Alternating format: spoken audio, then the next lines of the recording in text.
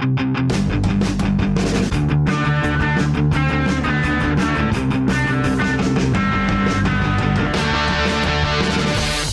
this is a perfect setup, Popey, because you're sitting in a bar as we record this again, which is exactly where you're going to spend your weekend when you pull the option. This is what Pete DeBoer used to do on the final trip of the season to Sault Ste. Marie when he was head coach and GM in Kitchener. There would be a final trip to the Sault, and he would have scouting duties or office duties or something that kept him in Kitchener. Everybody else went to the Sault. That's where you're sending me, and you're going to go to the bar and enjoy outdoor hockey. Nice. My life isn't difficult, eh? I have to give up watching hockey and getting paid for it to watch hockey and get paid for it. I don't know if I can really complain, but I would love to go up to the Sault. You and I both talk all the time about how much of a joy it is to go up to that city and how much we love it up there when we're there. The bus ride isn't so great, but when you're there, it's a great spot to be. The hotel right across. You got the water right there. You can walk around. A couple of good coffee shops, a couple of good breweries to go to. The rink is great. The team is great. There's not a lot about that city that you and I don't like besides Lop's cover charge. I'm going to miss the trip up to the Sault. I will say that. And I know that I'm leaving it in capable hands like yourself. You're going to get to enjoy the outdoor game in Hamilton this weekend. And of course, the Ontario Hockey League is following up with an outdoor game of its own. We talked about this on the podcast before. I'm kind of over the whole outdoor game thing, but I will say, love what Mike Andlauer is doing for the Hamilton Bulldogs and frankly for the city of Hamilton, and absolutely love what the Oshawa Generals have done with their unis for that game. Yowza, they look good. They look so slick. But we were talking on air the other day, like, has Oshawa done anything that hasn't worked? Like, even when they traded, their captain to Niagara just a couple of years ago, they still beat Niagara in the playoffs. They're one of the premier organizations in this league. We've had how many Generals or Pete's on our podcast in the past talking about that rivalry. As far as my money, and I'm sure a lot of people's money, Oshawa is in the top 3 or top 2, maybe, franchises in the Ontario Hockey League. Yeah. Hey, and listen, speaking of money, that dovetails nicely into the money that the Ontario Hockey League is getting from the Ontario government. It's part of an overall $30 million package for sports, recreation, tourism, et cetera. $3 million to the O, which will help teams pay. The 17 Ontario-based teams, mind you, there are 3 in the States, but those 17 teams are going to get some financial support to meet their scholarship obligations. So I haven't done the breakdown per team, but you're looking at roughly, I don't know, in those 17 teams, like 30, 40K. But, hey, it's money that the league didn't have before. Yeah, it's not a massive number, and I don't think it should be a head-turning number by any means, but at least the government is showing the importance of the Ontario League and, again, giving them money to help out with that big expenditure that they have when it comes to scholarships. There's a lot of teams that fork out a lot of money every year for kids that go and use their education package. So $3 million, it's not $30 million. It's not, $17 million, but at least it's something to help out these franchises that are obviously struggling after a canceled year last year. No fans for a handful of games this year, 500 fans for a few handful more. There's a lot of teams that are going to be struggling right now. And I think that $3 million it's not a lot, but it definitely helps. You're not going to look a gift horse in the mouth when it comes to money. Yeah, I guess it works out to like $150K per team, give or take. So it's not bad. I wonder how people will react to, this amateur league, though it got the elite status, right, where fans could start going before our minor hockey teams could get fans back, et cetera. But I don't know how people will react to the idea that this amateur league is getting money and financial support from the provincial government. But hey, an election's not too far away, and Doug Ford wants some votes. And damn it, if you're at an OHL game, you can vote for Doug Ford too. Well, I was going to say, I could tell you how it's going to go over, but we could sit here and talk about that and the political ramifications of it. But I think our job on here is to talk about how it affects the OHL, and it affects the OHL positively because, again, it's not a lot of money, but at least the teams are getting some help in a time when they desperately need it. You are loving the way 3 players are affecting the Owen Sound attack positively, in Colby Barlow, Servac Petrovsky, and Cedric Gandon. All 3 of these rookies, albeit a couple of them playing what would be their second year, but first year playing in the Ontario Hockey League because of the double cohort. And they are all going to smash a 15-year-old record in Owen Sound. When Bobby Ryan, back, I think it was 04-05, he set the Owen Sound franchise record for goals in a rookie season at 22. All three of these guys are going to blow right through it. And the Attack have won 6 in a row. It's crazy. They're just the production they're getting from their rookies. And we had talked about before the season, Farzy, just about how we were both really interested in this year and this upcoming OHL entry-level draft, because you're really going to get to see which teams draft better than others. And Owen Sound's basically bragging right now with that line they put together of Barlow, Gandon, Petrovsky. The three of them put together just seems to have worked. Cedric Gandon with 22 goals, tying Bobby Ryan's franchise rookie record. Servac Petrovsky and Colby Barlow with 21 goals apiece. All three of them playing on the same line right now, and it seems to be working well for the Attack because they haven't lost since the three rookies were put together. And I watched some of their game the other night on CHL TV, the new app that they have. You should get it if you don't. They just look so good together. And even a guy like Barlow, he's the only 05, the true rookie, if you will, that was pointed out to me on Twitter. He's just so big. He's 6 foot. I think he's like 215, but he moves as well as a guy like Cedric Gandon, who flies around out there. Gandon had a 4-goal night the other night and a 4-3 overtime win. Every goal for his team that game, which is crazy. I just think the future looks so bright in Owen Sound in a season where they traded Andrew Parrott and stuff. You look and you think, it's a rebuilding year. They traded Matt Guzda, and then you look at those three and you're like, they're going to have those three for the next 2 years, if not longer. It's awesome to see because there's not too many rookies excelling in this league this year. I know we talked about it the other night, but I tweeted it that there's only, I think like 10 players that were drafted in 05. Let me count. 1, 2, 3, 4, 5, 6, 7, 8, 9 players that were 05 births that have over 10 goals this year. And Barlow's leading all of them by 5 with 21. Second place is Oshawa's Richie and Peterborough's Lardis at 16. So when you look at Barlow's 21, that's pretty impressive for an 05 player. It's the future that you referenced that gets me so excited just for this league and its smallest market, because who doesn't want to pull for the David in the David and Goliath battles? And arguably Owen Sound is the David of the Ontario Hockey League as its smallest market. Both you and I have fond memories of that 2011 championship team when it was basically the Bayshore South in Mississauga for that OHL championship. And had it not been for the fans making that drive, like a big parade or a big procession from Grey County into Peel region, I mean, if not for those fans, who knows what the attendance would have looked like, not just there, but into the Memorial Cup as well. So thinking of that, a decade and a bit ago, but possibly with this core, this nucleus, building this Attack franchise back to a championship contender. And my, oh my, this is what you have to do in the Midwest Division, which many will argue is the toughest division in the entire CHL, forget just the OHL. And the Owen Sound Attack, at least right now, the early returns look pretty good for the next few years. I just think back, Mike, to when Mike Futa got Bobby Ryan to come to Owen Sound and what that move, pulling in a player like Bobby Ryan, did for that franchise. Now you have 3 players that are about to break his rookie franchise scoring record. So are you telling me the Owen Sound Attack have 3 Bobby Ryans on their roster right now? Wow. I mean, I don't want to put too much pressure on the 3 of them because it is Bobby Ryan, but that's a pretty interesting stat where 3 of your rookies are about to break your franchise scoring record. And listen, I didn't watch a lot of Bobby Ryan's games, but I'm assuming these 3 are probably getting a little more ice time than Bobby did in his rookie season, just the way the landscape of the OHL is. But regardless, if Owen Sound's going to have these 3 for the next 2 to 3 years playing together, holy cow, they've put it together in the rookie season. They're only going to get stronger. They're only going to get bigger. They're only going to get faster. And that franchise draws really well because there's not much else to do in Owen Sound. It's going to be packed up there, full of just scouts, let alone fans.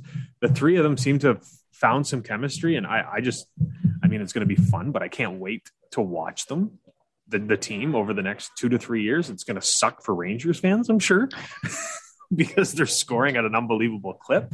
But stick tap to Dale DeGray, who just continues to get it done. Like you look back, there's stars coming out of Owen Sound every year, whether it was Maxime Shushko or whether it was Nick Suzuki or whether it was Aiden Dudas and Sean Dursey. There's always a couple in On Sound that always seem to graduate to the next level.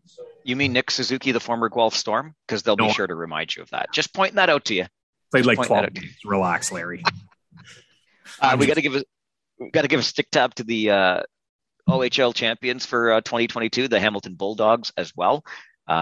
Winners of 9 straight, overtaking Mississauga for tops, not just in the Eastern Conference, but in the Ontario Hockey League. I'm starting to look a lot more at that West versus East, and we've talked for a long time about West being best, and you and I have chatted about this on the podcast before too, but the Eastern Conference is standing up to be counted.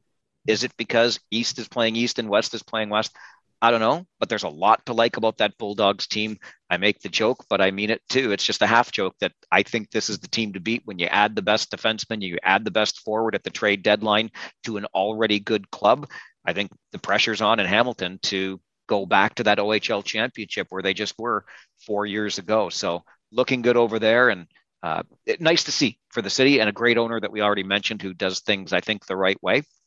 It's nice to see for the franchise for sure. Fantastic owner, Michael Anlauer. I worked with him when I was interning at Mohawk College with the Hamilton Bulldogs. Still got my championship watch from their Calder Cup trip that he gave us, even though I was an intern. Just little things like that go the extra mile for an owner. You mentioned that they went out and got the best forward and the best defenseman. Steve Staios put the pressure on Jay McKee because you talk about how Hamilton's going to win. They have to win now. Like anything other than an OHL championship is a failure. Yeah. Quite frankly, you go out and you get the best forward and the best defenseman, you better win. And they have been winning. But we didn't talk about this, and it's an honest question because I was having a conversation this weekend, and we often get asked about, well, I know I do, and I'm sure you do as well. We often get asked about the OHL when you're out with friends or family or whatever.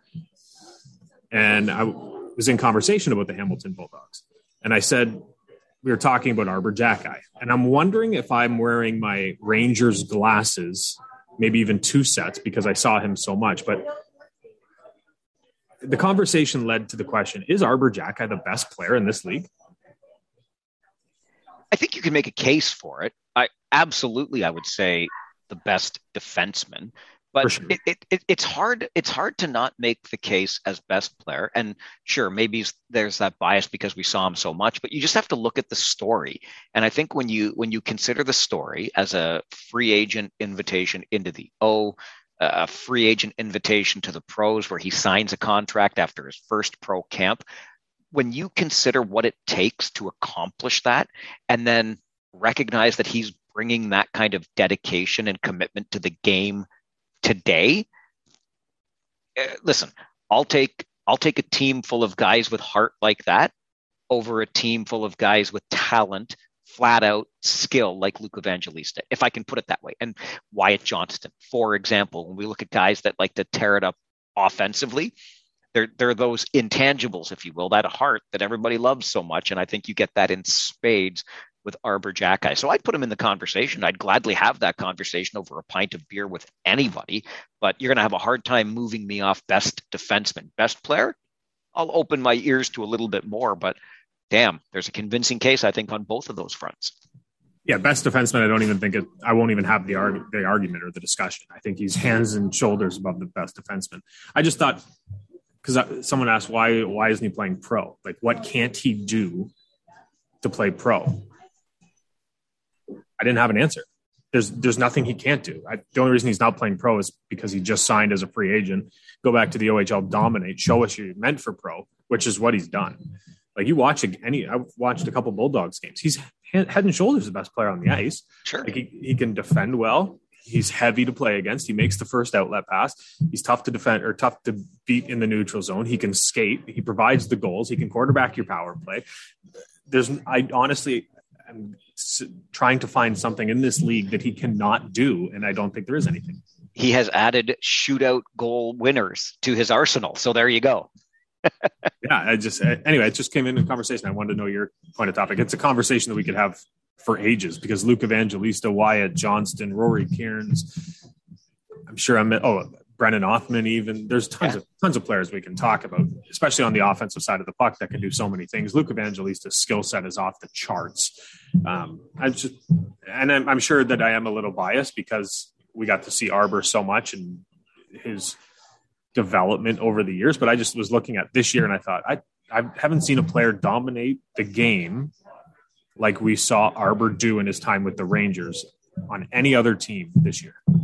Yeah, that's a fair point. One of the guy that is our guest on OHL Stories this week is a guy that was one of the best in the league when he was in it, remains, when you look at the alumni, one of the best Guelph Storm ever, and a guy that we covered early on. Well, you were still almost playing with, and I was covering when I started in this league, but lots of fun to get this guy on the pod this week. Yeah, I love when we were talking with him. You're like, oh, did Marty snipe on you, Pope? Like, yes, everyone sniped on me, Farsi. And everyone. I like to remind people of that. That's all. It keeps you honest. I appreciate it. Yeah, no, it does.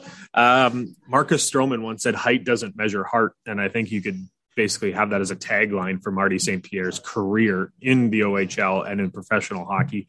The all-time Guelph Storm assist leader, near the tops for all-time Guelph Storm points, an OHL champion with the Guelph Storm, multiple NHL teams, 3 Original Six, a 20-plus years career from the OHL until his retirement finally. And now he's going to turn to something a little less stressful in fighting fires. Ladies and gentlemen, Marty St. Pierre. Well, Marty, I was just saying to you as we got this thing started that both Poper's and my careers are kind of tied to yours. Chris was still trying to make the OHL when you were a rookie. I was just starting in broadcasting, and Guelph was where Rogers TV put me. And here we are about a year to the day since you announced your retirement, and more than 1,000 professional games. That's a staggering number. Yeah, time flies, huh? No kidding. Did you ever think 1,000? Yeah. No, not at all. I mean, 1,000 came to a point where a few years ago, I was like, oh, wow, I'm close to 1,000. You know, to me, that is a big accomplishment. But then you kind of think, you watch some NHL games and you're like, these guys are playing 1,000 games in the NHL, let alone some guys are playing 1,000 games for the exact same NHL team. And I think that's even more astonishing. I mean, we play 56 games in Europe. It's a little less taxing on the body, but those guys are grinding out 82 games plus playoffs and 1,000 games. That's crazy. But it seems like yesterday, 22 years ago, that I was getting picked up at the old, I think it was the Memorial Garden or whatever in Guelph. Yep. My dad came and dropped me off, and my old roommate Charlie Stevens was picking me up to head to my billet. So that was exactly 22 years ago. Yeah, long time. You think about it, your playing career was 21 years from major junior to the end of pro. Yeah. When you were younger, though, did you ever think that's what I want to do, spend 20 years playing hockey? No, I mean, not 20 years. No. But, I played in 12 different countries in 17 years. Never I'd ever thought that I would do that again. But those are good life experiences and memories. But, growing up as a kid, I think it was just more, I want to be a hockey player. You kind of dream you want to play in the NHL, but I think it was just to play hockey. And then as you grow older, you kind of realize that, well, I can keep up with these guys, or, I can score a little bit more goals. And next thing you know, you're playing the OHL. And, as a young guy, I had a good season, and then I can hold up to these NHL draft picks, and I never got drafted. But then we win the OHL Cup, and I get the, overage player of the year. So then you kind of, I can play probably in the NHL or try to get a kick at the can, but never I thought when I was a kid, 21 years of junior pro hockey, but I'm pretty happy I did it and I have no regrets. Even before that time with the Guelph Storm and the Ontario Hockey League, you had the opportunity to play in that legendary tournament in Quebec, right? Where it's like a Stanley Cup if you get a chance to play in that thing.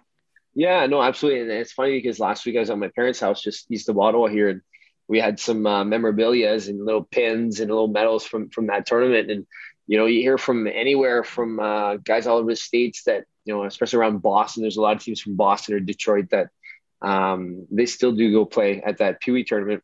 I think we played the Russians back in my days and we got spanked. But I would love to find that score sheet against that Russian team and see if there's any guys that actually played in the NHL, because there's some good Russians on that team. But that was pretty fun as I don't even know how old I was, maybe 11 years old or something. You're getting asked autographs, coming out of the rink or getting in the hotel. So that was just a great experience for especially second year Pee Wee minor league hockey players, right? Take us back to your first year in Guelph, Marty. What was your welcome to the OHL moment when you got to Guelph? Oh my! Welcome to Guelph. Well, I think Charlie Stevens picking me up. That was a pretty big deal. I mean, he was drafted by, I want to say it was Washington, first or second round. I remember his license plate was something like NHL 99 or some odd about him being drafted. So it's pretty intimidating, but he was the nicest guy on earth. And I think it was my first or second exhibition game. I got absolutely smoked center ice. Still kind of getting used to the speed and just bigger guys because I played tier 2 back in Hawkesbury in 99. And it's not even close to that. But I remember the visor kind of cut me on my chin because they just came down. I was like, wow, okay. I got to keep my head up a little bit, and that's how fast it is. But it was probably the best thing for me that happened right away, the kind of little wake-up call and keep my head up and not kind of cross the ice with my head down. But then again, I probably still did it within like the last 2 years, right, playing. But you're just being a stubborn player. But I think that was a big thing that from – minor hockey, the Pee Wee Bantam, tier 2, then you play in the OHL. The game's definitely faster. Guys are bigger, obviously older too, because you're playing with, if you're a 16, 17-year-old, you're playing against 19, 20-year-old that have been drafted in the NHL. So that was probably the reality. But for me also, just my first year, we were moving into this, I don't know if it's called the Sleeman Arena still or in Guelph, but we had great fans. I think they were selling out like 4,600 fans a game. So that was pretty cool as far as a young guy trying to, play in front of that many people. So those are the early memories. But I remember it being hard for the first couple of months, especially being away from home, right? You have your village, you have to adjust a second family, but everything went smooth so far from then on. What team do you remember least liking to play against? Least liking? Well, I think right away with Guelph, it was either Kitchener or London. It was just already stamped before I even got there. Kitchener being so close, right? Probably the closest team in the OHL in between the two cities. And then London there were always big rivalries for some reason. So right away, my first couple of years, I think it was like Rick Nash. They had these, Cartners and all. Not Matt Cartner. They had some big defensemen. A lot of draft picks. And I know Kitchener was stacked with guys. So those were, really hard right away to get into it. Let alone I was still trying to get used to the OHL, let alone the rivalry. And then we were still playing in the old London Arena. The old, I couldn't even tell you what the name was, but that was pretty intimidating for them. So, those are the two teams right away from the get-go, same division teams and rivals, and it didn't stop. And I'm sure it still goes on to this day, So it does. Yep, absolutely. Yeah, it does. It hasn't changed. Yeah. There you go. How tough was it for you to come into the league being a smaller guy with such bigger guys back then, especially on the back end? Yeah, it was the old before the old CB, I guess the old rules before CBS was much more clutch and grab and stuff. But I think we had a good mix in Guelph, with Maureen McCormick, Charlie Stevens, and all those guys. And we had guys like Kevin Dahlman, who was a smaller player on the back end, but had a lot of success. But I think that the chemistry that we had in Guelph and the way that we were playing kind of benefited me as a small guy. But again, you have to adjust pretty quick, or else I would have got smoked again center ice and probably a few other cuts in my face. But it's just like anything else. You have to analyze real quick, and you're a boy against men now, and you want to be a man against men. So you have to take a hit, give a hit, and then not back down. But you got to stay in your lane. You got to know your role and know when to keep your mouth shut, I guess. Do you remember a time you maybe didn't keep your mouth shut and it got you in some trouble? Well, I had Colt King as my winger. So I was Andrew Brown and Colt King. So that was definitely creating a lot of space for me. How I was pretty lippy back then, but nothing concrete that I do remember Cole kind of telling me after a couple games, he's like, listen, like I'll back you up, but don't bring it upon yourself to, don't start the fire if you can't put it out kind of thing. Cause he would be putting it out. Right. So, but then again, like I said, we had a good mix. He was able to put the puck in the net and I was able to feed him the puck and create some space. And then I could do my thing. So that was a good combo, but no, I learned real quick not to chirp against the older guys. Cause I would get put in the hospital real quick. You had Jeff Jackson as a coach. You guys had a really bad game up in Owen Sound one night. Do you remember that? What happened when you got home? Is it the one we bag skated at 2:00 in the morning? Oh yeah, that was hell. It was in Owen Sound or Sarnia. Either way, around that corner of Ontario. Yeah, we got spanked. I think it might have been 7-1, 7. I can't even remember, but yeah, we got back. And then I remember our arena obviously was attached to the Guelph Mall downtown. And there's security lights from the mall that would glare onto the ice, just barely glare, cover 2 sections and glare a little bit on the ice. And I remember getting in and then he's like, we're going on the ice, kind of like the whole miracle on ice mentality. And sure enough, we had school the next day too. Yeah, we got dressed, soaked gear, soaked gitch, and no pucks. And then we had to skate. I can't remember how long we skated, but man, did we ever hate him for that. But rightfully so. We had a few bad games, I think, in a row, and he was trying to teach us a lesson. But we had to do boards to boards, and I think we had to yell a certain phrase every time we're touching the boards. Kind of like I said, miracle on ice when they're getting bag skated. But that was hell. That wasn't fun. I don't think we lost a game after that for a while, but definitely put Spark under our butts to not get spanked like that for 7-1. Yeah, who'd want to go through that again, right? That's good incentive. Yeah, no, exactly. And especially with guys that are 17, 18, 19, you kind of don't want to go through that again. And I remember guys being just zombies, the next day, and billets were asking where we were, and it was just he was on his own page trying to teach us a lesson, but I can't remember how well we did after, but I'm sure we did fairly okay, or at least it was the effort was there. I think that's what he was asking from us. Real quick, just on that note, sorry, Mike, just why do you think, Marty, you just quit a year ago, so you're playing now and you played back then. Why do you think that kind of tactic worked better back then than if you tried it now? Well, Jeff was really old school and it was more like a college mentality. So you have a little bit more control. But I think nowadays you have a lot of guys that are on different pages and different philosophies and mentalities, and they see they're molded into a certain player from their strength strength coach in the off seasons. And it's very hard to,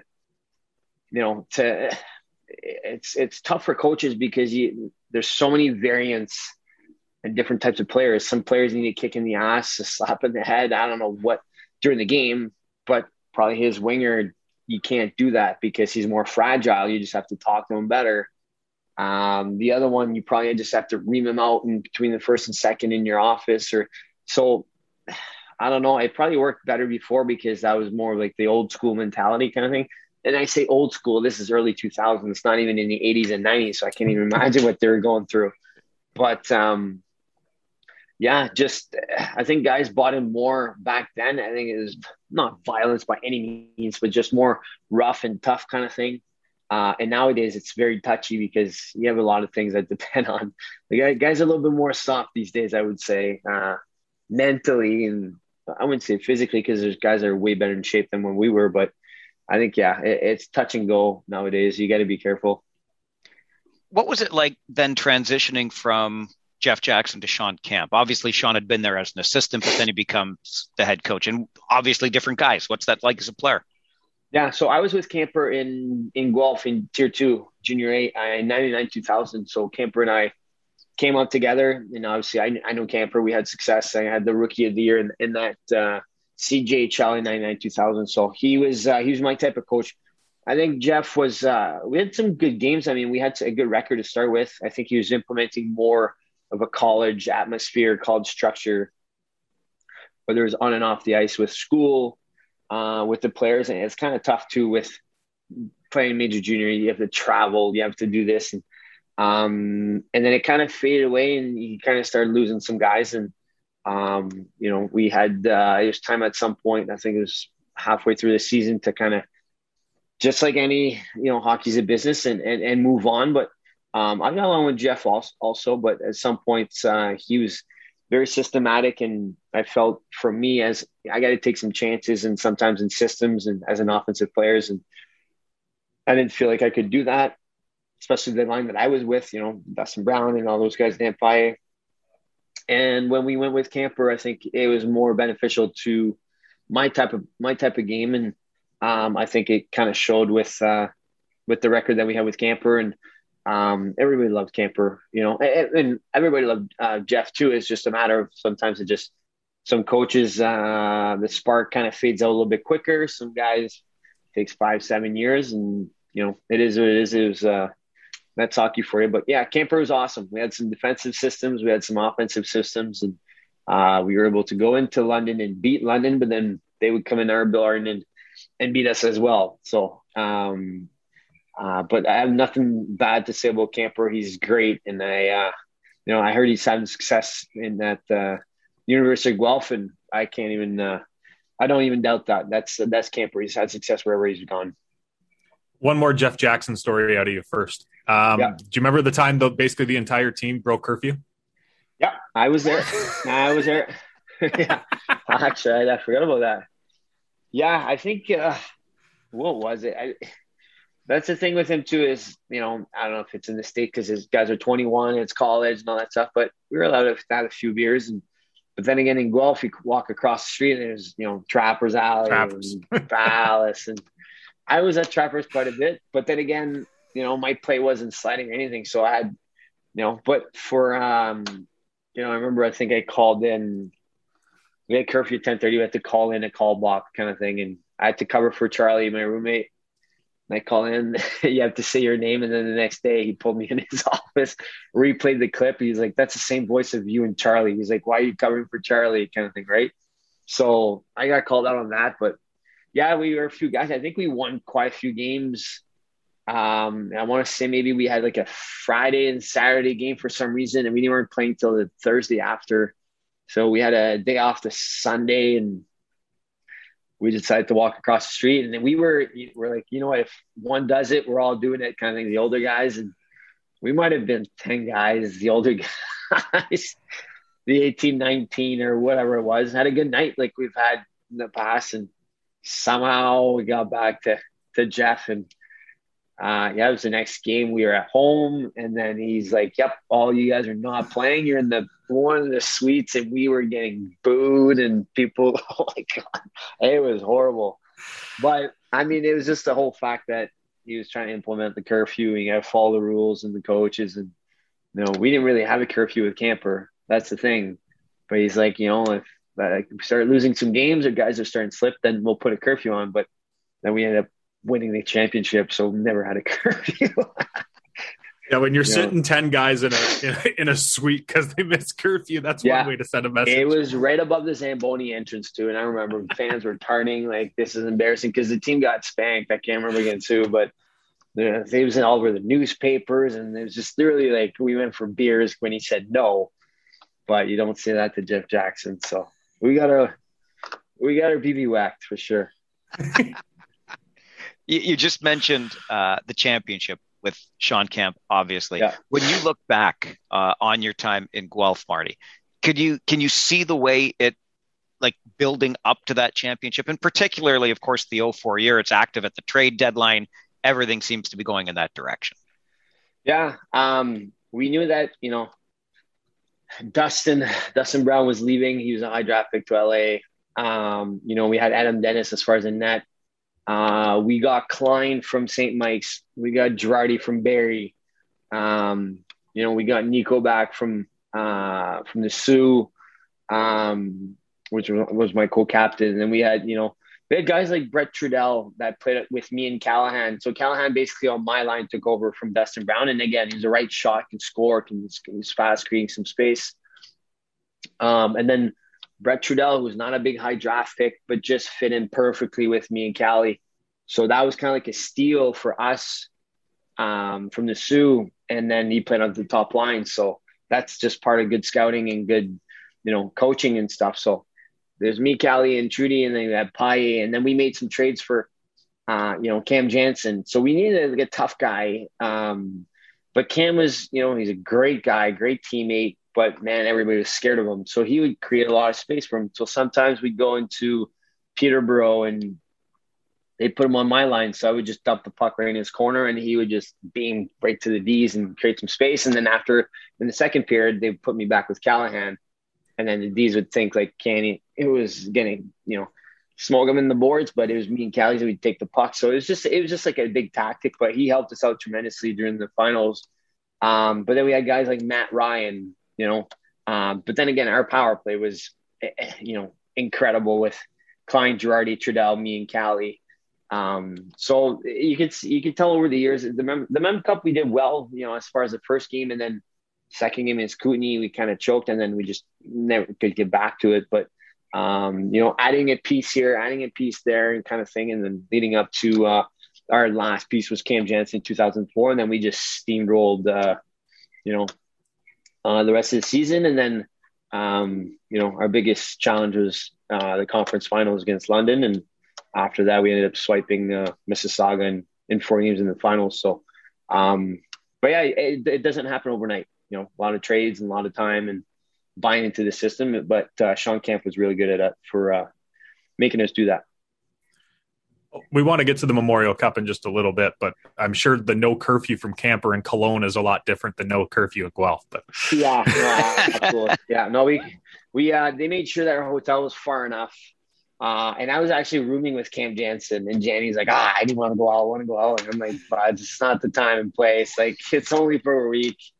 But yeah, Cologne, I remember World Cup was like May 18th to the 26th or something. So it was really nice outside. It's Kelowna, BC weather. Yeah, we didn't do well at all.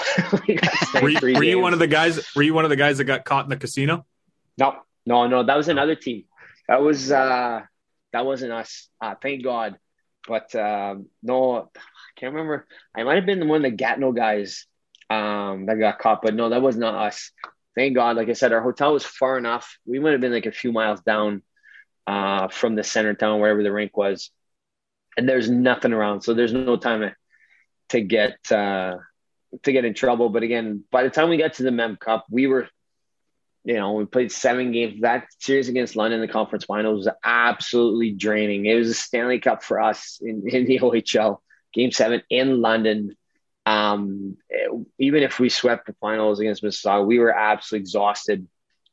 So there's no time to go out, and we were literally practicing, go eat, and then rest up. So there's no didn't even need curfew in Kelowna. Let's put it that way.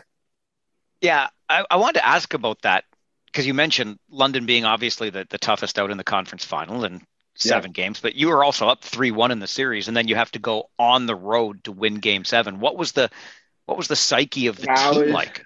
Yeah, that was crazy because we won one of the games in London. Yeah. So we knew we could win in London, but I mean, that building is intimidating as far as where this sits, 10, 12,000 or whatever it is. Maybe 8 to 10,000 or whatever, but definitely way bigger than Guelph. And they were a powerhouse. They had way more draft picks, NHL draft picks. And then Game 7 in London, but I remember it was, we were leading 3-1. And then I think it was a tie game. I think it was a tie game after 2. And then we just, I don't know what Camper said, but we just kind of got a second win. And then I want to say it's Callahan or Paille that scored. And then we scored 2 empty net goals. But I think Paille scored the second empty net goal, of course. But I think we jumped like it was like the actual OHL championship. Yeah. But I don't really know what happened. Maybe it was meant to be because they won the year after and they won the whole thing. So maybe it was our time, but it was a tough building to play. But I remember that they benched Rob Schremp. They benched Schrempy during that final, like the conference finals or something, or one of those big guys got benched. So that kind of really helped us. I don't know what happened. I think it was Rob Schremp. So that kind of helped us because one of those guys get benched, it's, helps us for a better player on the ice too. So, but no, those are memories I'll have forever. I remember second empty net goals. We were jumping as high as you can. And then we had to play another final because we thought it was going to be a little bit harder, but that was definitely our OHL Cup, that Game 7 in London. Yeah. Marty, we've had Janny on this podcast. It was a ride. Yeah. I think he said he scored the game-winning goal in that Game 7. But whatever, Sure he did, yeah. What was it like, though, when you hear the news of Jansen being traded to Guelph, but then that big personality, Janny, comes walking into a very tight dressing room when he's carrying his suitcases. He's got the big. What was it like when Janny first came in? Yeah, it was actually, like I said, it was in Peterborough. And he walked in the room, and it was the old rink in Windsor. So I just remember him from there. And he hurt guys. Like, he was a man against boys. And he had this white Under Armour, skin tight shirt. And he looked like the Under Armour was like those mannequins, flawless upper body. And it was like, who is this guy? The nicest guy ever. Yeah, he's funny, and he'll say some, random stuff. You're like, what? But that first game, he was on my right side, so he wanted me to dump the puck. He didn't even want to touch the puck in the neutral zone. So basically, break out. I wouldn't even look to my right. It's easy for me because I'm a left shot, so I would look to my right as he is a right-handed shot too. But I wouldn't look. I'd skate, and then dump it in the right corner, so across from Jansen. He's like, just leave it there and I'll fucking take care of it. So then you hear him, he would skate and just scare the shit out of these defensemen. And like, if he hit those guys, he would usually take a spatula and peel them off the boards. But if he would miss them, which 3/4 of the time he would miss them, he would smoke the boards just as hard as, oh man, probably hurt the boards, if anything. But the sound that it made, like, you better off. It's almost, you probably want to get hit instead of hearing that sound of the boards, because he did not stop at all. And he did that all game and then just create some space for us. But he was just a nice addition, fit in well, just a nice guy, well respected, and obviously he had his career after that. Well deserved for him. Did Owen Sound give you a scare at all in that first round? It went 7 games. You had home ice, obviously, but it was back and forth, home and home. Yeah, because we had, they had a good team. The DeVos, the Jarretts, and all that. But we had a few goals that were let in from their blue line.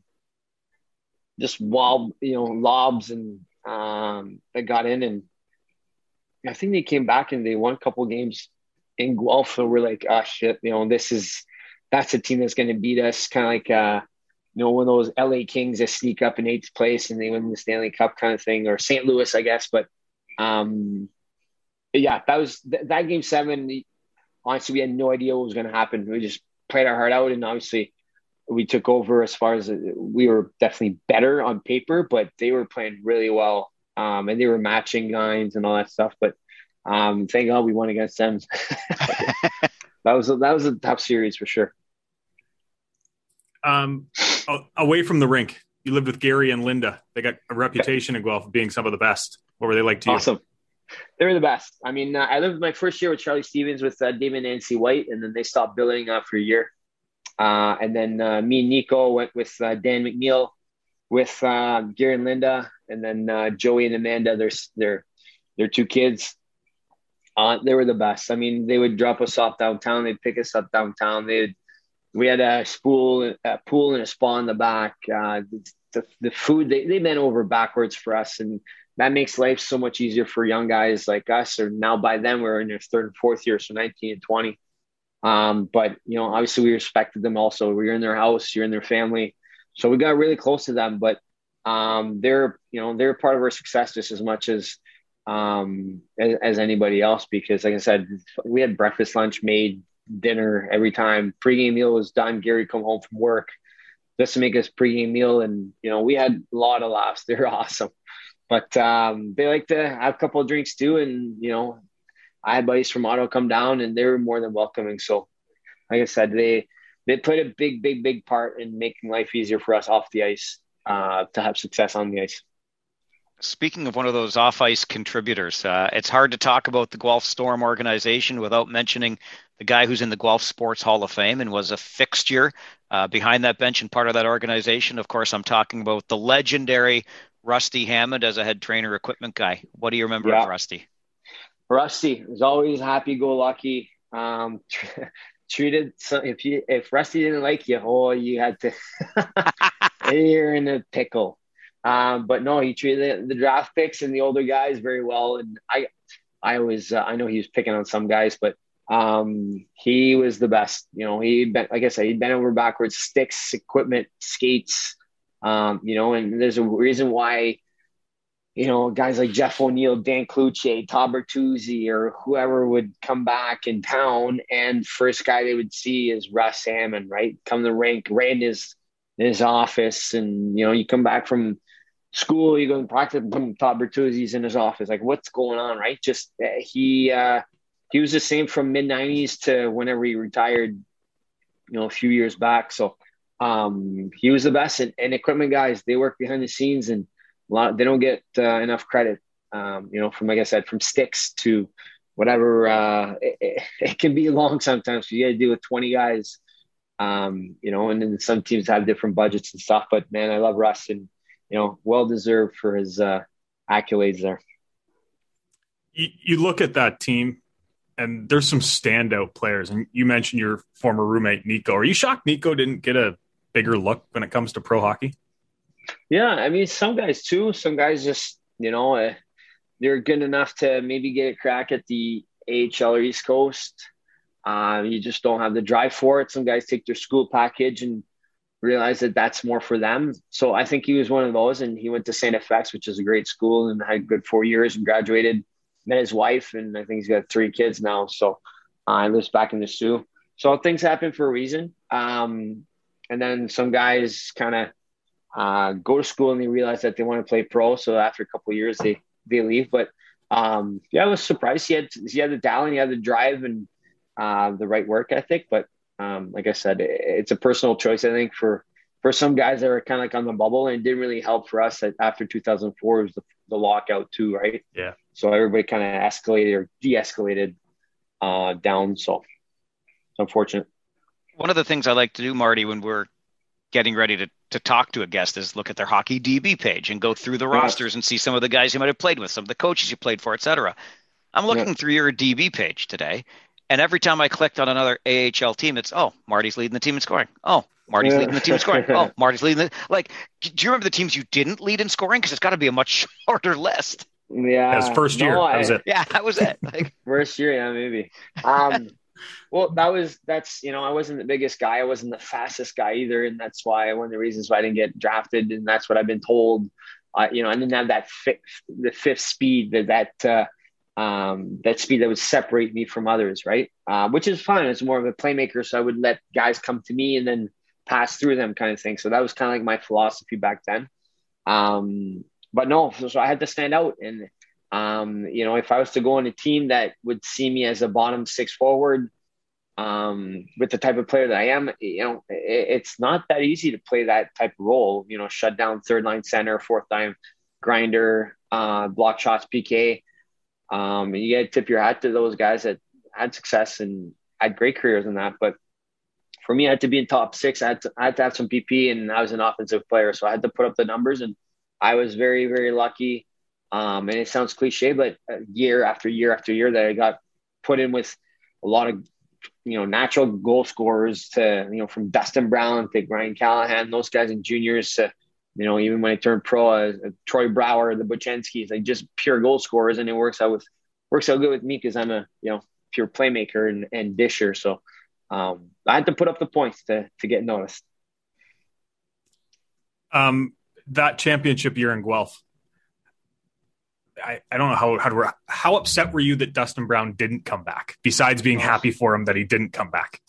Yeah, no, I mean, it's kind of bittersweet that an 18-year-old makes an NHL team. I mean, it's kind of, especially in LA, but would have been nice because he's the heart and soul of that team. Him and Paya kind of, took off with Guelph, the new arena and the new jerseys and all that stuff. But I mean, I think he was on to bigger and better things to signing this big contract in LA, and he's still playing to this day in LA. So I think the OHL championship, he could have just kind of pushed it to the side and enjoy the NHL life. Their names have come up a couple of times. Todd Bertuzzi, Jeff O'Neill. You finish. It's not a bad sandwich, right? O'Neill, St. Pierre, and then Bertuzzi for all-time points. But you just talked about being a playmaker by trade, really. All-time assist leader in Guelph Storm history, sitting right here talking to us. And you must have known you were getting close to that mark, because you went over by, I think, 3 or 4 over O'Neill's number. But yeah, no, I think it happened in Sarnia, one of the last few games. Definitely leading up. I think one of their trainers, Shane, maybe. I think he told me when I was up to like 2 or was it 3 something. I was like 20 points short. He's like, you're getting up there, But that year, I had 2-3 points a game easily. So if I didn't get 2-3 points, I was bitter. And then get 3-4, it was a good game, but. And then, I ended up passing Jeff O'Neill. But you look, he got to that point with probably half the games played compared to me. So you can just see how, and that was like old time hockey also. So those guys were definitely studs back in the day. But I look back and I got hurt my 3rd year. I broke my kneecap blocking a shot. So I think I only had 56 points. And I had an okay season, but if I kind of had maybe, 65 to 70 points, I was kind of healthy and whatnot, I would have passed the all-time points.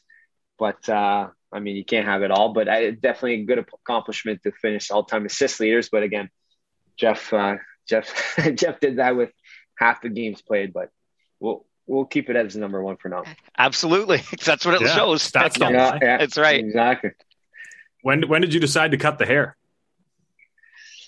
Well, cut the hair. Yeah, I think I cut the hair after when I won the OHL. I cut that hair right off. It was a little way too thick. And then I grew it when I was in Rockford, I think in 2000. It might have been 2002. No, 2009, 2008 maybe. I grew it back again. And then I realized that there's a reason why I cut it after winning the OHL. So I donated to Locks of Love, and they made some wigs out of it. Yeah, so it kind of worked out good. But my hair is not made to be that thick and that long. But it was cool while it lasted in junior for sure. It was a heavy mop. It was the heavy mop, absolutely. Yeah. You got a chance to play 39 NHL games, 3 goals. Do you remember them all? Yeah. 2 against Pittsburgh and 1 in New York against the Islanders. Yep. First one, I was on the plane, and Patrick Lalime, who sat beside me, was a goalie at that time for the Blackhawks. He's like, I got a good feeling for you. You're going to score. I'm like, yeah, okay, whatever.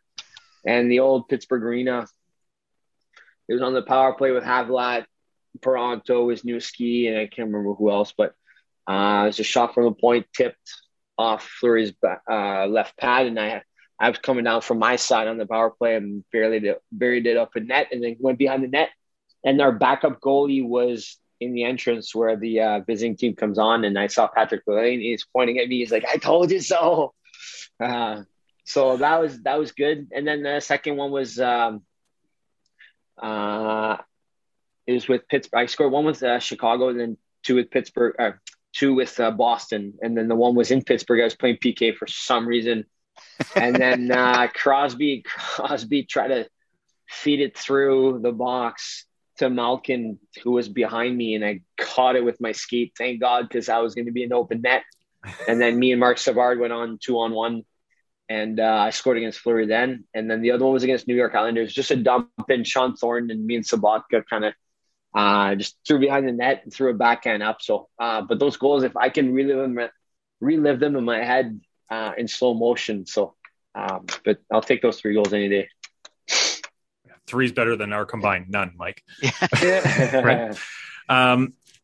That your time in the NHL, you get called up for 5 straight seasons, and then a 4-year break before your final call up for 1 game with Montreal. Mm-hmm. Those 4 seasons in between, did you ever think you were going to get another shot? No, I knew I became a suspect instead of a prospect, if you want to call it that. But no, I think my time was done in the sense where, they gave me all the shots that I needed, trying to crack the lineup and all that stuff. So I had my best shot in Chicago and my best one in Boston. And I had 3 points in 4 games, and then the All-Star break came around, and I had to play my ninth game in Toronto, scored in shootouts against Toscala, and then they sent me down.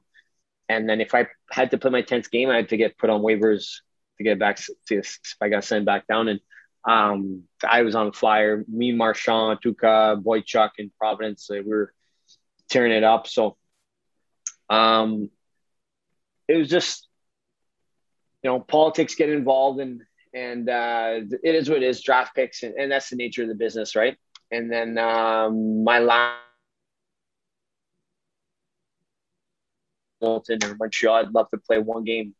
Sorry, Marty, you just cut out there. Can you start up again about the last call up? Oh, I caught it. Yeah. Can you hear me now? Yeah, you're good. You're back now. Yeah, just start off where you said my last call up there. Oh, the last call up. Yeah, I was. It was in Boston, and then we played. It was in Providence. It was me, Marchand, Boychuk, Tuukka. We had a good team, and I was in Toronto. Played against scoring shootouts, and then it was the last. It was the All-Star break, so I got sent down, and then they didn't want me to play my 10th game, so they didn't want to lose me. Which, as far as an organization, I get it, but it's kind of frustrating back then. So, and then I became this, all-star AHL player. And then the very last call up was, I was in Hamilton. Told my agent I wanted to play one game for the Montreal Canadiens if he could get me there.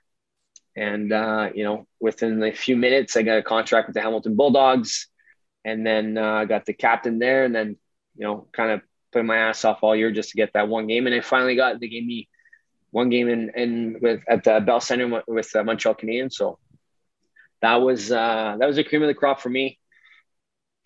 Playing my first NHL game or scoring my first NHL goal, but playing at the Bell Center, because I grew up watching the Montreal Canadiens. My parents are big Habs fan. Basically, my whole hometown was there from east of Ottawa. And then I knew I could, shut it down and make a career out in Europe and not having to, second guess myself if I can play up in the NHL or not. That's fantastic. And when you cap it, even like all that significance, obviously with Montreal, but your 3 teams, Montreal, Boston, Chicago, not a bad trio of NHL teams.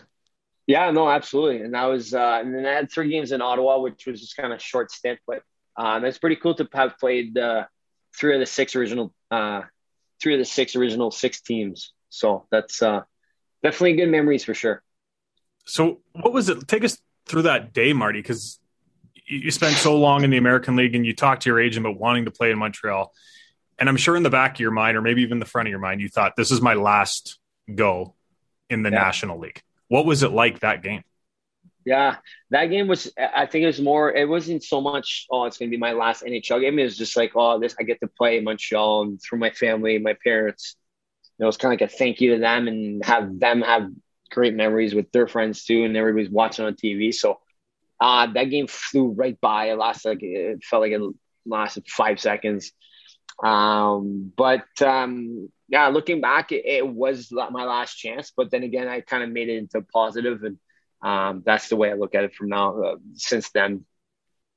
So, what was Europe like? You obviously had made the decision that's where you're going to go and spend the rest of your time. What was the transition like going to another entire continent? Yeah, I've been there a couple times before. In 2007 after Chicago, in 2010 before I came back to Rockford in 2012. So I love Europe. Less games, and I got to play in Russia for 4 years, and then Slovakia, kind of like the UK, Finland here and there, China. So I took that as life experiences and get to travel and experience the world while playing hockey, while making good money. So it was just more of a life experience and trying to make some new friends and make some new teammates, some new memories. And but definitely, sometimes having a 10, 12, 14-hour time difference is definitely hard to keep in touch with friends back home. But again, I got to play in 12 different countries. I guess you can say 10 different countries if you take out Canada and US in 17 years. So definitely add up my my point form on that point form list of life experiences for sure. Yeah, your hockey DB page looks like a Walgreens receipt, and that's a compliment, not a chirp. Like 20 years, man. What's the most, pardon my language, the messed up story from your time in the KHL? I think it's just overall, because when I went there, it's the old Russian KHL, the Russian Super League. So just the planes, like guys can smoke on the planes. Nobody's sitting down, taking off, landing. There's no rules, basically. You don't have curfew like Jeff Jackson would put curfew. So, there's definitely a lot of guys that take some vitamins that you have no idea what they're taking, Russian gas, all that stuff. But, you stay in your lane, and it is just like anywhere else. And, I loved it. You don't realize how big Russia is until you travel 12 hours with a 6-hour time difference just to play a game. That's pretty far. So, definitely some eye openers, just some bad hockey rinks there, some bad airports with no toilets, just a hole in the ground. And, it's a culture shock. But then again, you have some NHL rinks, you have some rinks there that are nicer than NHL rinks here. So you kind of have the best of both worlds, Were you paid on time?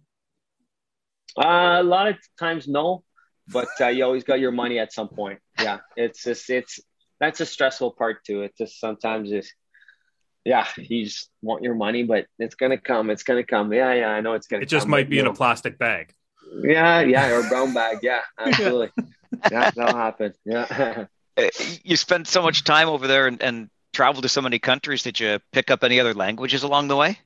I can get around, colors, count, hockey positions, order food in Russian. I can read Russian, but I can't really carry a conversation. But if it's really broken into, and I can definitely understand, especially being at the rink, because our coaches would be Russian, right? So it's always the same lingo: forward, D, skate fast, shoot. The fuck are you doing? So hear that one a lot. You kind of pick. Exactly. You pick up on that, and then kind of get used to it. But I definitely lost a little bit. But they like that you kind of learn a little bit their own language. So I know you were only up with Ottawa for 3 games, you said. Yeah. But one of the players on that team was Alex Kovalev. There are stories, I think, galore of his talent and just the things he used to do. Did you have any time with Alex at all, or any stories about a guy like Kovalev? Yeah, well, Kobe sat beside me in the locker room in Ottawa when I got called up. And then Kobe was my assistant coach for Kunlun in China when I was in the KHL there. Yeah, so we played 3-on-3 many times after practice, and this guy's still a kid, 15-year-old kid that wants to play in the NHL, but he's the type of guy that, he's got videos on YouTube that he's a left shot, right? So his top hand is right, and he would just stick handle puck and then put on his backhand, and he would shoot it, and it would go bar down. I've seen it many, many, many times. It's not made up. It's just no filters on that. It's actually true. I've seen the guy on his knees, center ice, just stick handling the puck and call it that it's going to go up in the air and on top of the net, not in the net, but on top of the net, and stay up top. Yeah, I've seen it with my own hands, my own eyes, and he can still do that stuff. I follow him still on Instagram, and the stuff he does is just, it's unbelievable. So you watch all his highlights, and he's just so skilled. He's so big. He's got some mitts on, and he's just he's a great guy. I for some people say, oh, Russians this, Russian that, but I get along with all the Russians. They're awesome, I think.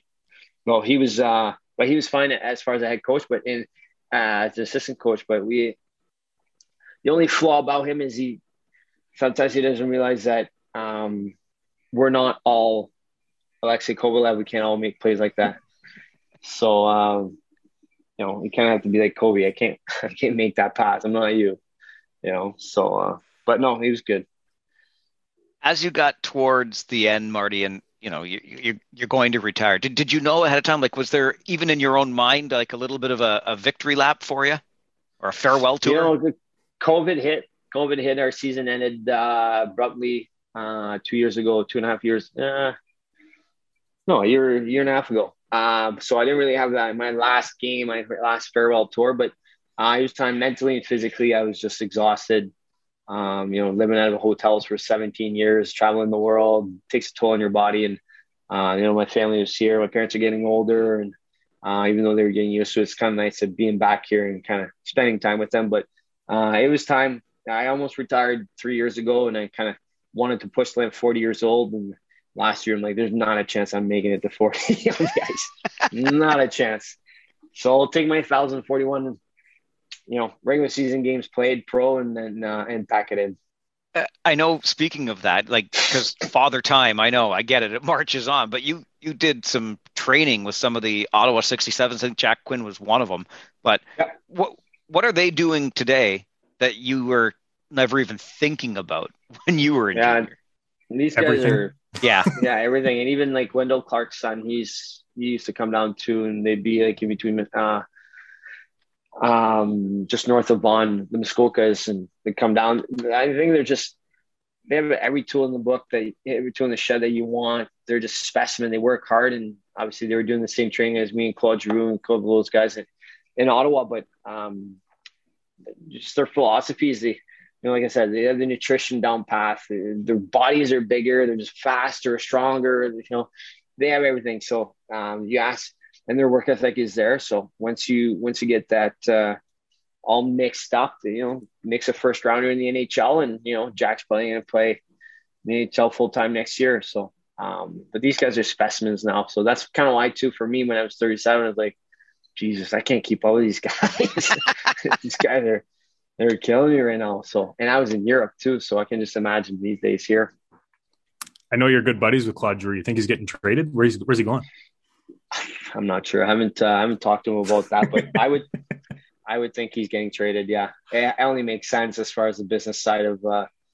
It sucks for him because his 1,000 game for Philly is coming up like March 17th or some 14th, but I think business side is going to take over. I think he's getting traded for sure.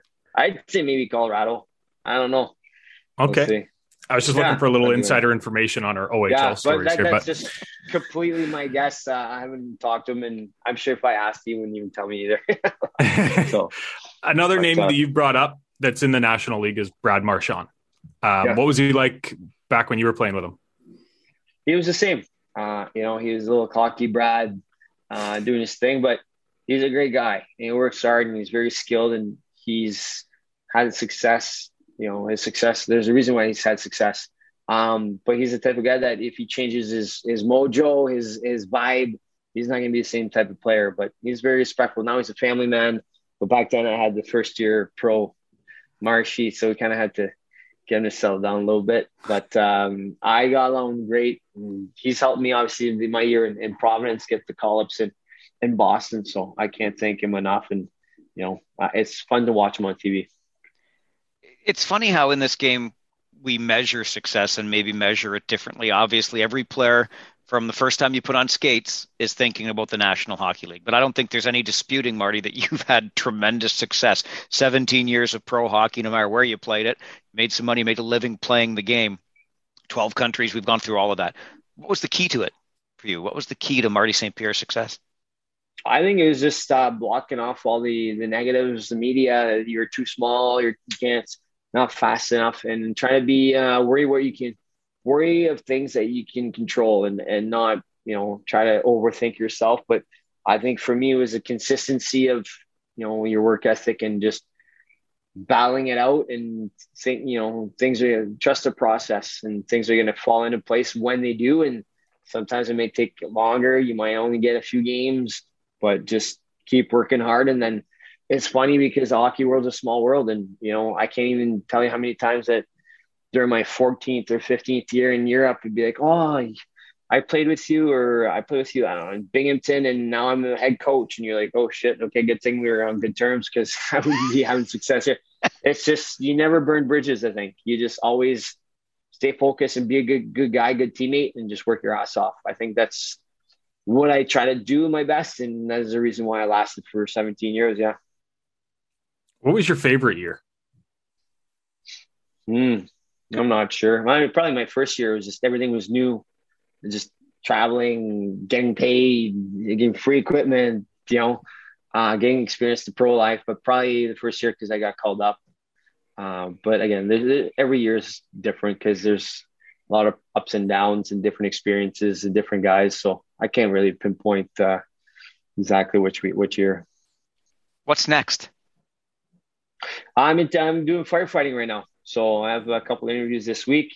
I'm going to transition into firefighting and try to save some buildings and save some lives. But it's kind of, there's a lot of hockey players that get into firefighting because it's as close as the team aspect, the communication, the band of brothers kind of thing. But obviously you got to learn how to be a firefighter too. But that's up for me. So I don't know if I'm going to be around Toronto or Guelph or London or God knows where. But right now, just going to do that and see where it leads to.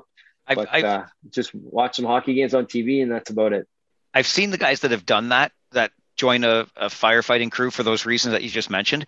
What I can't get out of my head, though, Marty, is if the building's on fire, you have to go into it. Like, that's part of the job. You guys are going out. Exactly. Yeah. I can't get over after 4 years of junior and 17 years of pro. He still wants to have an occupation where you have to be in shape. That's a good point. Yeah. Don't you just want to have a pizza and calm down? A little different shape. Yeah, a little different shape. But that's good, guys. Yeah.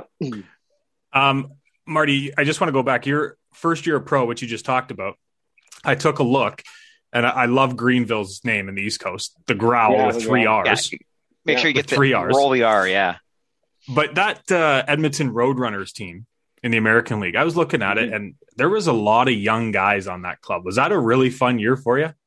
Yeah, that was fun and then Jarrett Stoll got sent down. Rafi Torres got sent down. We had a lot of young guys, a lot of draft picks from the Edmonton Oilers that were playing on that team. So that was definitely a fun year, but that was my first year pro, right? So that was kind of playing Edmonton, and they put the team at Rexall Place in Edmonton. So we're playing in the NHL rink as an AHL team, excuse me. But then you get sent down to Greenville, South Carolina, and then you get to play in 75-degree weather. So it's kind of like bittersweet on both, getting sent down the East Coast. But that was definitely a fun year for sure because Edmonton's a pretty big hockey town. So we were getting at least 15,000 fans a game. So that was pretty cool to coming out of Guelph and going to play there. Wasn't Wardy the coach there? Yeah, Edmonton? Wardy was the coach, yeah. Yeah. He's but we I think we lost like 18 in a row. We weren't meshing well as a team there. So we know we've kept you, and it's normally about this time where Farzy makes a joke about me having one last question, which I normally do. Okay. You mentioned Kovalev, you mentioned Crosby. You've been around the world playing this game. Who's the player that's the most talented that you've seen? Talented, I'd probably be biased and say probably Claude Giroux, but I always compare him to like guys like Patrick Kane. I think they're both not similar players, but the way that they stick handle the puck, the way that they don't have long sticks, they're not the biggest guys, but just stuff that you see them do. And I've skated with Claude in the off season in Ottawa, and I've traded with Claude, and obviously with Kaner for 3 years. I've seen him training camp and practices and stuff he does in the locker room. It's just, it's crazy. I also saw Austin Matthews a few summers ago when I was in Scottsdale, Arizona, and you look at these guys and you're like, these guys can do stuff in practice and do it high speed in the NHL. And then you see those in highlights and you're like, I've seen that before in practice, and they can do like that. So I would probably say those 3 guys for sure. Just all around well-deserved the success they had, but just naturally gifted, but then their work ethic and grinding and just wanted to be better and better and better makes them all-stars. Sorry, Farzy, I have one more quick one, just real quick, and then I'm done. I promise I'll shut up. But Marty, your Hockey DB page has you listed at 5'9". I don't know how tall you actually are, but I know for a fact that you 5'8.25". But I know for a fact your stick height is about Zdeno Chara height. When did that start? Yeah, it was just in Guelph with Rusty, and we just had different sticks come in, and the lie was different, so I just put it longer. And next thing you know, it was 63 inches, which was crazy long. But then I had success in 2004 and just kept with it. And then when I turned pro, I had to cut it down quite a bit. And then when I got to Boston, it was 1.5 inches shorter than Zdeno Chara's. So that's how long it was. I still have my first NHL stick that I scored at my parents' house, and not a chance I would ever get back to playing with that. But it was just a habit. Everything went well, and you just kind of stick to it, and then you kind of get zoned, to put the blinders on and keep going. Doesn't matter what people are saying. So, but now I have a short stick to play men's hockey, so no more long stick. I tell you what, I never want to find myself in a burning building, but if I do, I hope it's you and your crew coming to pull us out. Hopefully. Marty, Awesome. Thanks for doing this. It's been a lot of fun. You're welcome, boys. I'll see you later.